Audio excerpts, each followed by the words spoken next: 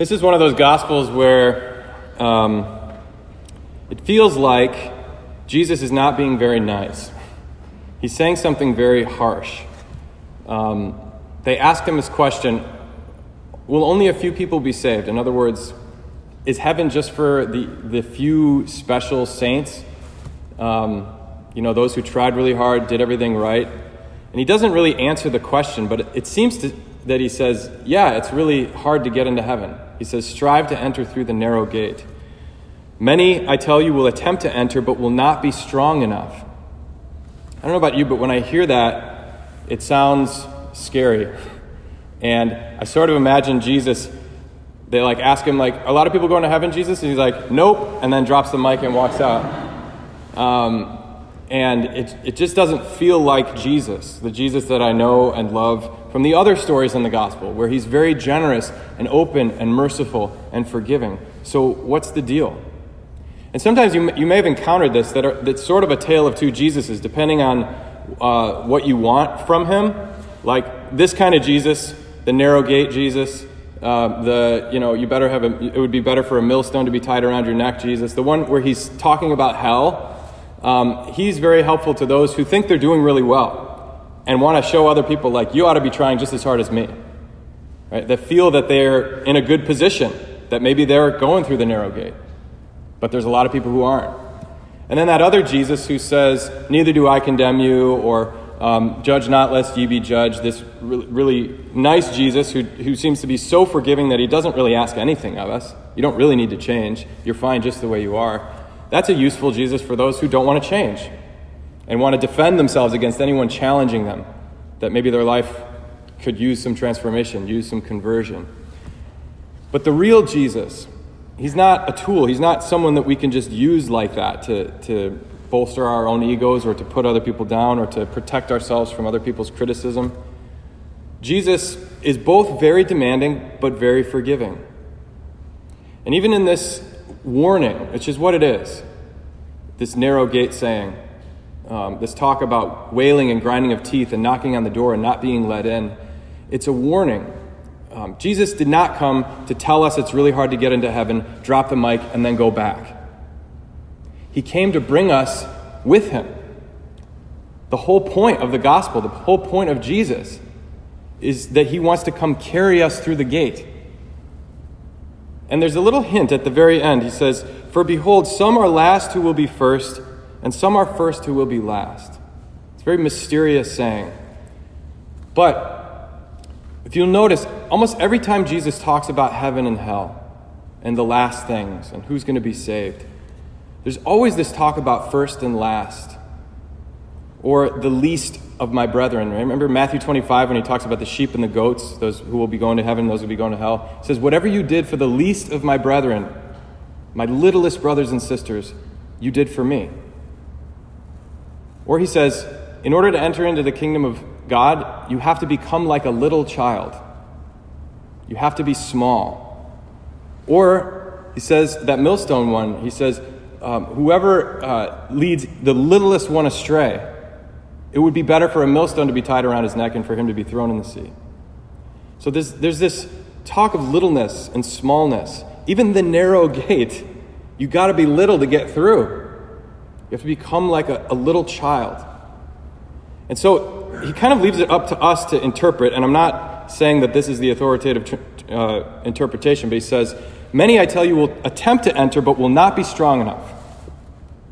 In other words, if you want to get through that narrow gate and your idea is I'm going to bulk up and get really, really huge and strong and try to get through that narrow gate by my own force, good luck. It's not going to really work. People have tried it for centuries. All sorts of philosophies and religious ideologies and things. We're trying to get to heaven on our own or to try to create heaven on earth. It can't be done. We're sinners. We're beggars. We're poor. We don't have what it takes to become who we're made to be. There's something in us that needs to be healed and transformed and redeemed. That is what he's come to do, is to restore us, to redeem us. But we have to let ourselves recognize our smallness and be carried. Remember, when I was middle schoolish, is when things started to go, as it often does in people's lives, kind of go downhill a little bit. Got into my angsty, tired, growing pains, selfish and just sort of lazy, like to sleep until noon or 1 in the afternoon on Saturdays. And I remember I went over to this friend's house. This is how old I am. It was like the very beginning of people having the internet in their house. And they had high-speed internet. And these kids, as teenagers do with the internet, and they had a computer in the basement and their parents were oblivious, they were looking at all sorts of things and downloading all sorts of things that they shouldn't have been downloading. And I'd never seen that stuff. And they were sort of like really proud to show it off and to see like how shocked I was at like this corruption, this, these beautiful people shown in such ugly and degrading ways. And I'm sure in the sadness of many of our lives in this age, like it happens even at younger and younger ages that you see this stuff. And it scared me, but it also fascinated me. And there were all sorts of ways for me to also investigate that on my own. It never had even occurred to me that you could be so bold as to just like look it up. And that was like part of the tapestry of my life sort of just drifting into what I, in retrospect, realized was sin, right? But there was all sorts of other things that led to lying and secrecy and hiding things from my parents. It led to like kind of feeling bad about myself. It led to gossiping and putting other people down and being lazy in my work and lack of self-confidence and lack of self-worth. So I just like was a minimalist and stopped really caring about stuff that I used to care about, like music or school. And it just was like this ennui or heaviness was over my life. And I didn't even realize it. And one day, my dad, who had become a Catholic, took me to confession.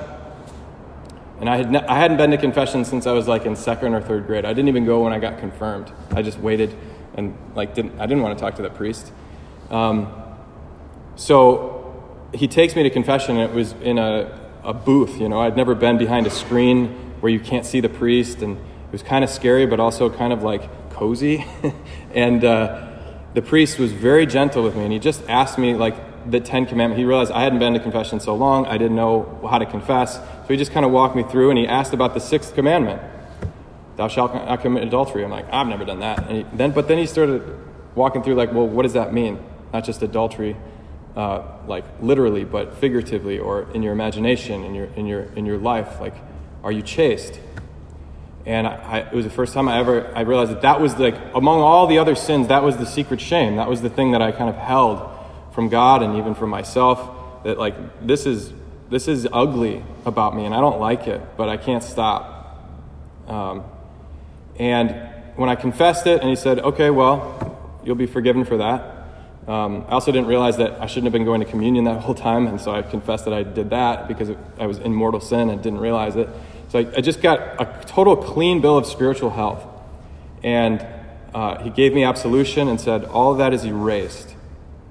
Like God redeems it. He forgives you, and you're a new person, just like you were baptized, like a newly baptized baby. And I walked out of there, and I just felt like all of a sudden the world went from black and white to color. And I didn't realize that I was going down this path.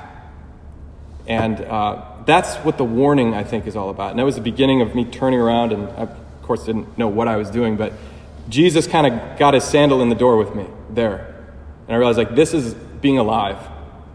And I want to be alive. And I didn't know how to, like, keep going towards the narrow gate or keep striving. I didn't have friends that were really, like, supporting me in that. It was later in college that I got to that. But the truth is that our choices, good or bad, tend to build on each other. And you make one bad choice, usually leads to another bad choice, and another bad choice, and another bad choice, until you're finally, like, in a really bad spot. And the reverse is true. Good choices tend to build on good choices and tend to build on good choices, and you find yourself just after time, like, in a more happy, joyful, connected spot. And this is the point, I think, of the narrow gate. Notice that Jesus says the master, when they knock on the door and it's too late, they say, let us in. He says, I don't know where you're from. It doesn't say you're not good enough. There's something wrong with you. I don't love you. He says, I don't know you. I don't know where you're from. I don't recognize you. I haven't seen you.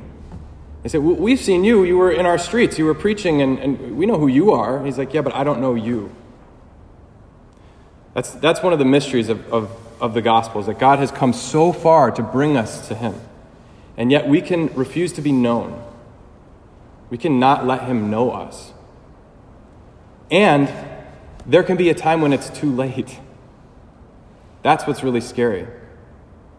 And so, if you're going down a path and it's the wrong path, we really can't avoid the reality that at some point you're going to have to turn around. You can either keep going down that path till it's too late, or you're going to have to turn around, make an adjustment, do something scary. Like that, for me, that was very scary. It was this cozy place, and God had it in his providence that he gave me the courage in that moment to be really honest and to confess and to receive his mercy. But it was still scary.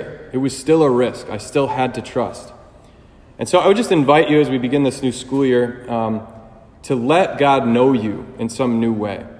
Not to worry so much that Jesus is just dropping this truth bomb on you and leaving you by yourself, that he's saying something to you to get your attention, to call you back to him, to take some stock of your life where you need to turn, to convert, to repent, and to receive his love in a new way, and so become who you're made to be. There's lots of opportunities for you here at Newman. We have Mass here every single day. We have confession here every single day.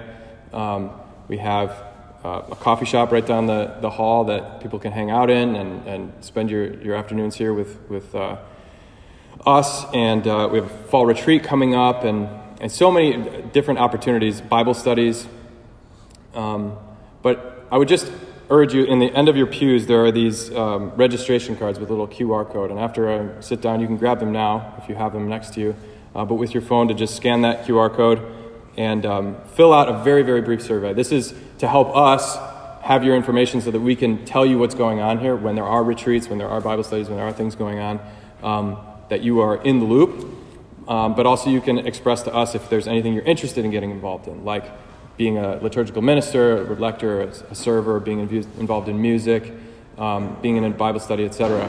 So after I sit down after this homily, I want you to do that, especially if you're a new student. But also, I would just urge you, as you're going through your classes and everything, this place is open basically 9 to 9, Monday through Friday. Friday we close at 6, but this chapel is here for you to talk to Jesus. Right? This is not really much of like a Sunday community because a lot of kids commute. A lot of people have parishes that they go to. Think of this as a place where you can get to know Jesus and he can get to know you. I just invite you to come and experience that kind of intimacy with God, especially if there's part of your life or part of your heart that you're holding from him, or that you don't like about yourself, or that you don't share with anyone else. To be known and to be loved in those places is life-changing. And I would just invite you that he wants to know it, and he wants to love you there.